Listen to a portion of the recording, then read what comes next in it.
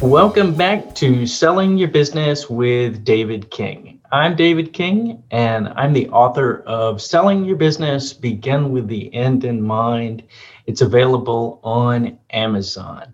Today is April 22nd, 2021. So happy Earth Day out there. Today, I have the pleasure to be joined by Susie Japs, the Managing Director of WeJungo. Welcome, Susie. Thanks, David. Glad to be here. Yeah.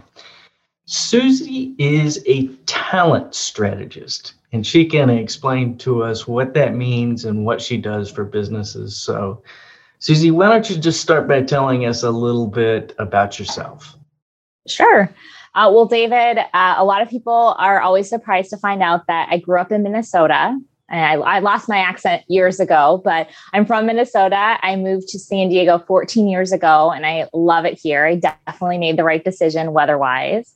And I started my career in the corporate world right out of college. I was really lucky to immediately learn about everything, including sales, marketing, operations at a very young age in a couple of different businesses. And around my mid-20s, I really wanted to be more intentional about my career path. And I decided to conduct informational interviews, which was a new concept back then, but informational interviews to just learn about many careers. So I reached out to my parents' friends, my neighbors, my friends' parents, and I ended up actually meeting a recruiter. And I was really intrigued by her career and the staffing firm that she owned. And from there, I thought, wow, this is a really cool job I never even knew existed. And I decided to take that same informational interview model and reach out to like 20 different recruiters throughout the Twin Cities, assuming that, maybe if I was lucky, 5 would say yes to my call. And so I cold called them. I pulled out the yellow pages, and guess what? All of them were open to talking with me. So I ended up actually having interviews with all of them to learn about recruiting. And I thought, gosh, this is my calling. I'm so excited about it. I understand the challenges and what makes you successful from all these interviews. And so I actually then moved into staffing. I was in global staffing for a number of years. And it was interesting, David, because immediately when I was probably like 3 months in, I realized companies don't know what they're doing when it comes to hiring most of the time. They don't really know what they even need. And so immediately I stood out as this like very different recruiter when I asked for more than 30 minutes of their time. And I asked them really thoughtful questions about why this position, what are they looking for? And I realized that that was really unique. Not a lot of recruiters ask a company that to make sure they get clear. And honestly, I think the system is kind of built so that recruiters are focusing on just making a placement and not really caring at the end how it's going to turn out because they have to move on and fill that next job order. And so companies, there's no really benefit for them oftentimes. And so then I created WeJungo. And I think that's kind of led me to today. Super. Now, people sometimes use the term headhunter, and I don't think that adequately captures what recruiters do when they're doing their job right. In the sport of boxing, a headhunter is not flattering because it's kind of a one-dimensional fighter that's only looking for a shot to the head and doesn't know how to work over the whole body. You know how to work over the whole body. You know what the whole art is to working with companies to fill the staffing needs that they have. So please tell us more about your work today and what you do for businesses today. Sure. Yeah. So oftentimes companies do mistaken us for kind of a staffing firm, like the traditional recruiting firms that I started out with long time in my career. But in 2011, I set out to have a talent strategy consulting firm. And that back then was not a buzzword like it is today. That term barely existed back then, but it's really the idea of going in and showing companies how simply and effectively a bad hiring process can actually turn your company into a company that's really not the great place to work. And if you can change that and you can have a best-in-class hiring process and recruiting strategy, how that can be a game changer. So that's really what we do is we work with companies. Some of our core offerings are hiring strategy and process. So we'll go in and we'll audit a company's existing process and approach, and we'll help build a best practice one around their company, their culture. It's completely customized to the positions they need to fill. And with a process like that, it really reduces the need to use outside recruiters. So really 80% of your positions, you should never need an outside recruiter if you've got a great process. And then we also do a lot of what I call strategic workforce planning. And that's where we go in and assess a company's organizational structure to make sure they have the right positions from their current state today to the future state of what they actually want to accomplish as a business. Because there's oftentimes a huge gap from what a company looks like today and what they actually need to look like in the future if they want to accomplish the goals they have. Okay. Now, do you have credentials, certifications in human resources? Yeah, it's a great question. Yeah. So I don't. A lot of my what we actually are giving as advice is best practices and proven techniques. So we've been around for 10 years at this point and worked across hundreds of different companies and their processes in different industries. And so a lot of what we teach is not the traditional tactical HR practices that you would get from certifications or from being like, let's say, an HR manager in a company. A lot of ours are more strategic and business focused, even though it's HR practices that we are teaching. It's all around understanding what the business needs to accomplish as an operation and connecting people and operations together. I see. And what are your typical client businesses like in terms of their size and their industries? Do you have a sweet spot that you serve? Yeah, it's a great question, David. We work with companies on a national level, and we've worked with a company as small as a $2 million company. That was pretty small, and up to $1 billion company. But instead of the size, we're actually looking at more of the mindset and approach and potential the company has. So if we're looking at a company who's really open with a business leader who's admitting, yeah, we don't know what we're doing, we're not getting the results we want, we're willing to do something different and to put the time and effort that it's going to take to change our behaviors, change our process, then that's really a great fit. So we've been fortunate to have worked across really all industries and private and public companies, with 80% of our client portfolio being privately held businesses. Okay.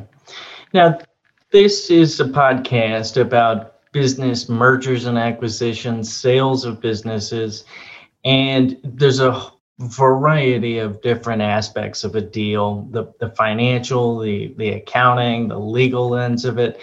But people who have been with companies that have been through mergers or been through exit transactions for the owners can tell you that the whole deal, the whole wheels of the business can come unglued if your Brady Bunch doesn't like each other, or if it just becomes so dysfunctional through this process, because it's a very distressing event for people that work for a company.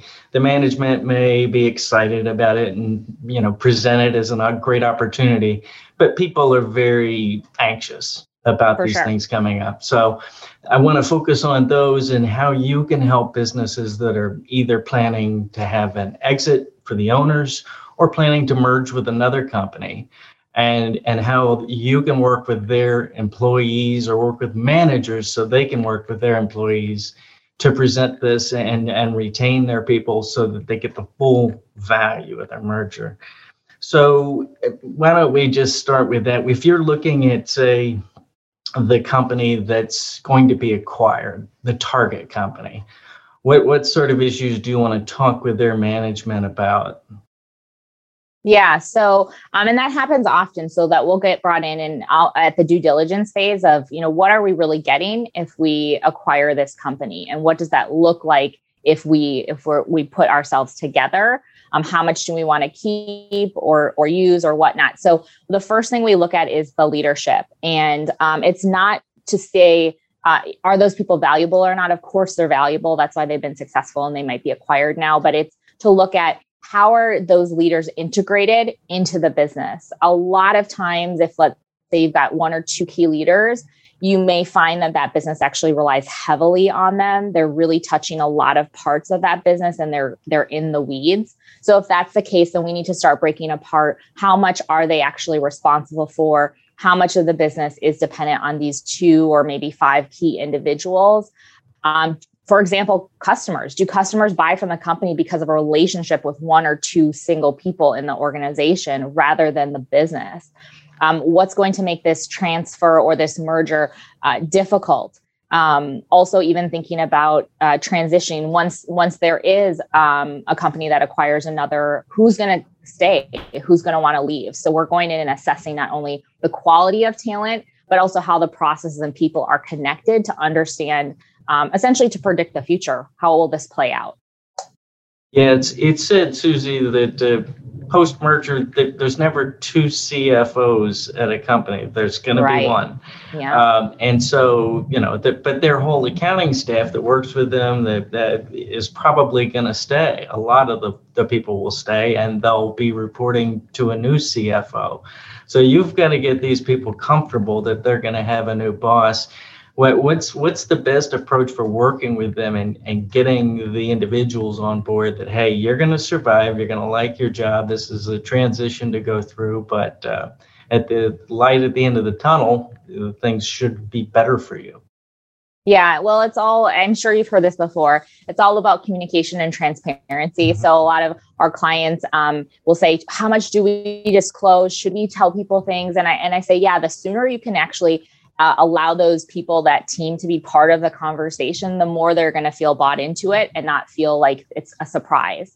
So people get nervous when they don't know what's going to happen, what's going on. So I would actually bring, let's say for your example, the accounting department, I would bring both CFOs together in that conversation, figure out what is our messaging, how do we want to involve that department, but have both of them co-lead that conversation and show the group how that transition is going to play out, how it's going to be different and better. And that's true. And you touched on a great issue, Susie, that, okay, you do want to let employees know so that you can help keep them on, explain this to them and get them comfortable with the transition that they're going to be going through. But you can't announce a merger or a sale of a business too early so that you lose your employees, you lose your customers, your competitors seize the opportunity. You can damage a business by letting it out too early. Do you work with companies to help them strike that right balance and say, now, this is when you can let upper level management know about this deal, and this is when you can let all your employees know? Because once it gets out, it spreads like wildfire and everybody's going to know about it. Yeah. And I always tell them it's a lot like PR. You want to control the story. You don't want it to become this other story that's being told where you didn't control the narrative. So so we would map out with the company, here are the timing, here's who you involve in the conversations and when. Here is even the scripting of how you're going to approach it, who you're going to involve.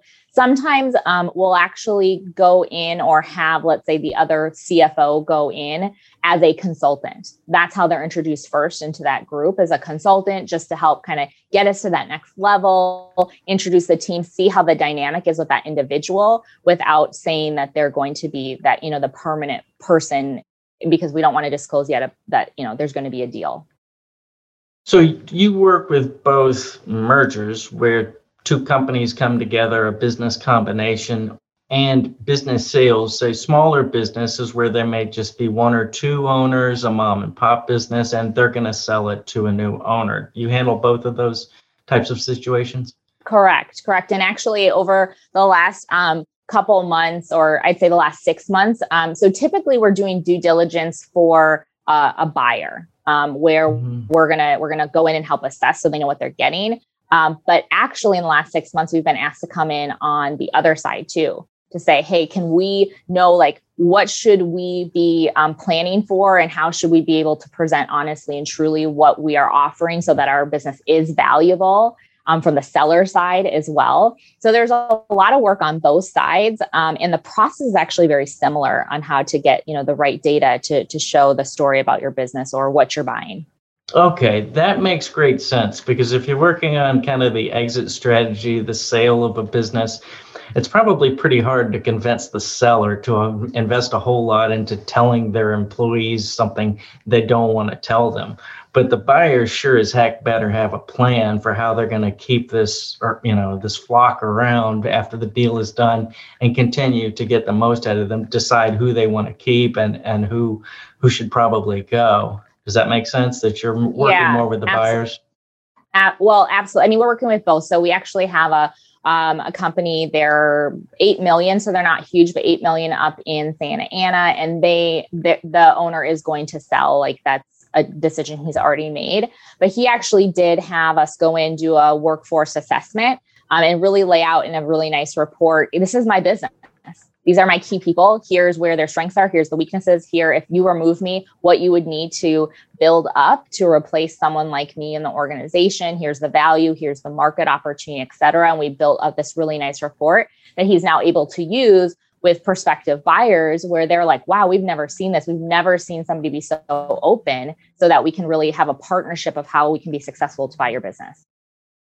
But I guess you're dealing with a different range of issues if you've just got if you've got a merger, say some form of business combination, and then the employees are going to have to deal with a number of different issues. One, the changing culture of the business, who they may report to ultimately, their benefits, and people are going to, hey, I want the people to go to the same doctor and the same amount of vacation, and they're probably pretty anxious about, all of the other perks of their job are going to remain the same.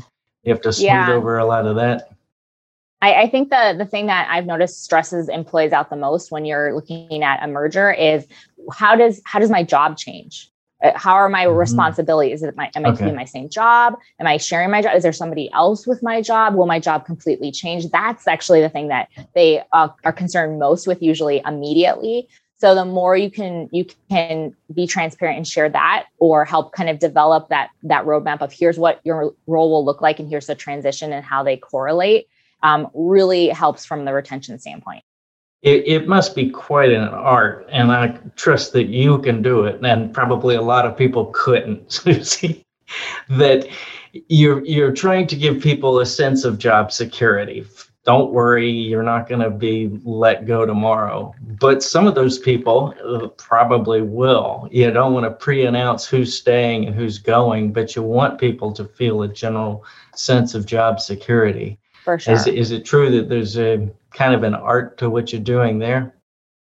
There is. And I mean, if you've already identified people that you really do need for the short term to make it a successful transaction or transition together, but that in like a year, they're probably not going to be needed.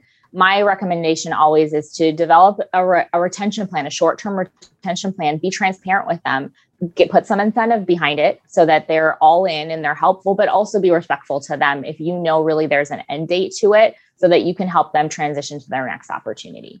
Do you help people put together severance packages and plans like that? So we'll help them think that out and develop that. We don't offer any post help for coaching or things like that. There's a lot of organizations out there who will help coach their employees on how to go job hunt, how to put a resume together. All of those are great outplacement services. We don't do that, but we will help the company develop the right retention plan and how to communicate properly and map it out so the employee is confident that they're going to be taken care of, but also is going to put in the effort that the company needs in the short term. How much time do you need to do this properly? If you're, brought in at the last minute, I'm sure there's not a whole heck of a lot you can do. But do you need 3 years? Do you need a year? Do you need 6 months?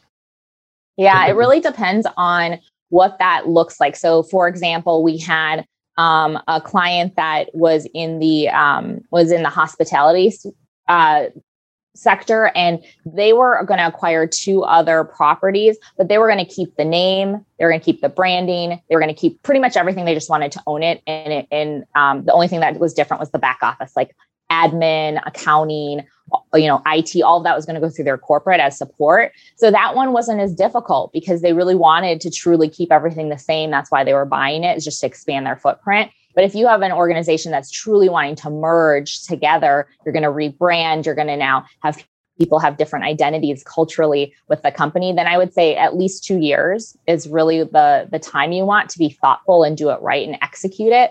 But to your point, many times we get brought in with a much shorter time window. Mm-hmm. Do you coordinate your efforts with, say, employment attorneys or any other professional advisors?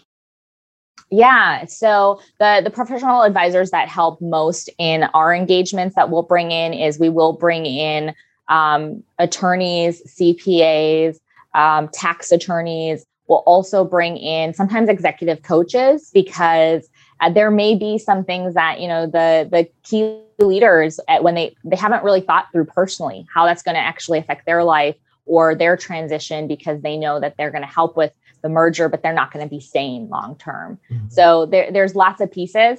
Also bringing together two management teams. If you're going to merge them together, there's some things you want to flush out. So there's really good business coaches and executive coaches that do that. Those are probably the three key ones, though, is the CPAs, business transaction attorneys, just to make sure everything's being well thought out. Because a lot of times we actually get brought in pretty early on because we're known as HR strategists. So they're bringing us in from the strategic planning piece. They haven't necessarily gotten too far into the deal. Well, Susie, I always emphasize, part of the title of my book, that you begin with the end in mind. So when people are running a business from day to day, and it's in advance of when they're going to bring you on to do this project, but what sorts of things would you recommend that they do to make this be as painless as possible when they do have to prepare their people for this sort of a transition? Yeah. So I think, I'm probably sounding like a broken record, but we always look at the business and the operations first and then the people. So I think one thing that companies can do to set them up for success is when they're growing their teams or when they're building or when they're looking at the organization from a value perspective, it's about the positions you have, not the people. Meaning figure out the right positions that you need to execute your business well. And then you say, do we have the right people? And if not, then go hire those right people, or make sure they're in there. So many companies, when they're looking at their business, they actually create positions around the people they have. And that can get a little bit dangerous when you do that as a business, because that will hinder really the success you need, because you're then not going to always have the right people. You'll have loyal people and good people, but not the right people. And the other one is really understanding what makes your business valuable. And what I mean by that is, we had a client, I think it was about 2 years ago, a manufacturer. They had grown their revenues by double digits for several years in a row. They had a huge increase, but when we looked really closely with them, it was coming from a single customer. And then we looked even closer of how that business came in. It was through one particular salesperson. This salesperson was a very difficult personality. They pretty much kept them because they knew how important that client was and that relationship was with that person. So we said, okay, if we know that you want to be acquired, because this is actually a company that wanted to be acquired and wanted to be seen as attractive for that, they said, okay, for the next 2 years, how do we build out differently so we are not depending on this one customer and this one salesperson? And we had to kind of completely create a new organizational structure and a sales plan with them, which again is connected back to the people part, so that over the next 2 years, they could completely change their model so they weren't dependent, again, on just a couple factors. Got it. And that kind of plays into my next question, but what are the most common mistakes that can be detrimental and even frustrate the ability to close a deal altogether that you see as far as the human capital? Yeah, so I think for that piece, the biggest mistake is that companies don't always realize how important having things documented is. And when I say documented, I mean even the jobs you have, because again, people are replaceable and also people are human beings. So things happen to us, right? Maybe you have to move because your parents passed away and you have to take care of a family member. There's so many things that could happen. And I think a lot of companies depend on some certain key people without focusing on the positions they have and actually well documenting it. So when there is a merger or there's an exit or some type of transaction, that whoever is taking over or merging in together can easily replace people. So having those positions well documented, having great performance management format around that, so you know how to manage accountability, how to manage performance. What does good performance look like? A lot of times we've worked with companies that will go in, they'll acquire a business, and then they'll say, well, I don't really know like if this person's good or not. I can't tell because there's no measurements. There's nothing that's been tracked. There's nothing documented. I see. Well, Susie, I want to have you back on again. And this is crucial for people to know, because business owners will tell you, senior management knows if they've been through this sort of a merger before that, sure, there's the finance ends of it, and you look and, okay, we've got synergies here, and we can, expand our market footprint, and our businesses will align nicely. But if the people don't merge, if the culture of the businesses don't merge, and the human capital, you'll lose it. A merger will fail. A business transition will fail, and these are the issues that make or break a successful transition for a business owner. For sure, yeah, and I think companies, again, look at when you're looking at a transaction, look at what are you actually buying? Because if you think you're buying specific people, you're not, because they can leave anytime. Something can happen to them anytime. So what are you really buying when it comes to the people? And that should be clear defined driving lanes, the positions, right? Well defined. And I don't mean just like a traditional job description. We at WeJungle have what we call talent profiles. And these are like 8-page documents that might sound overwhelming when I say 8 pages, but it's literally to the granular level of what does someone have to do to be successful? What does that look like in the position? And it's an internal document that's then used for the entire life cycle of the employee, like how you hire them and recruit them, to interviewing, hiring, and then even onboarding and performance management. But imagine if you have that for all of your positions, how much better off you are when you do have a merger, or you acquire, or you're being acquired.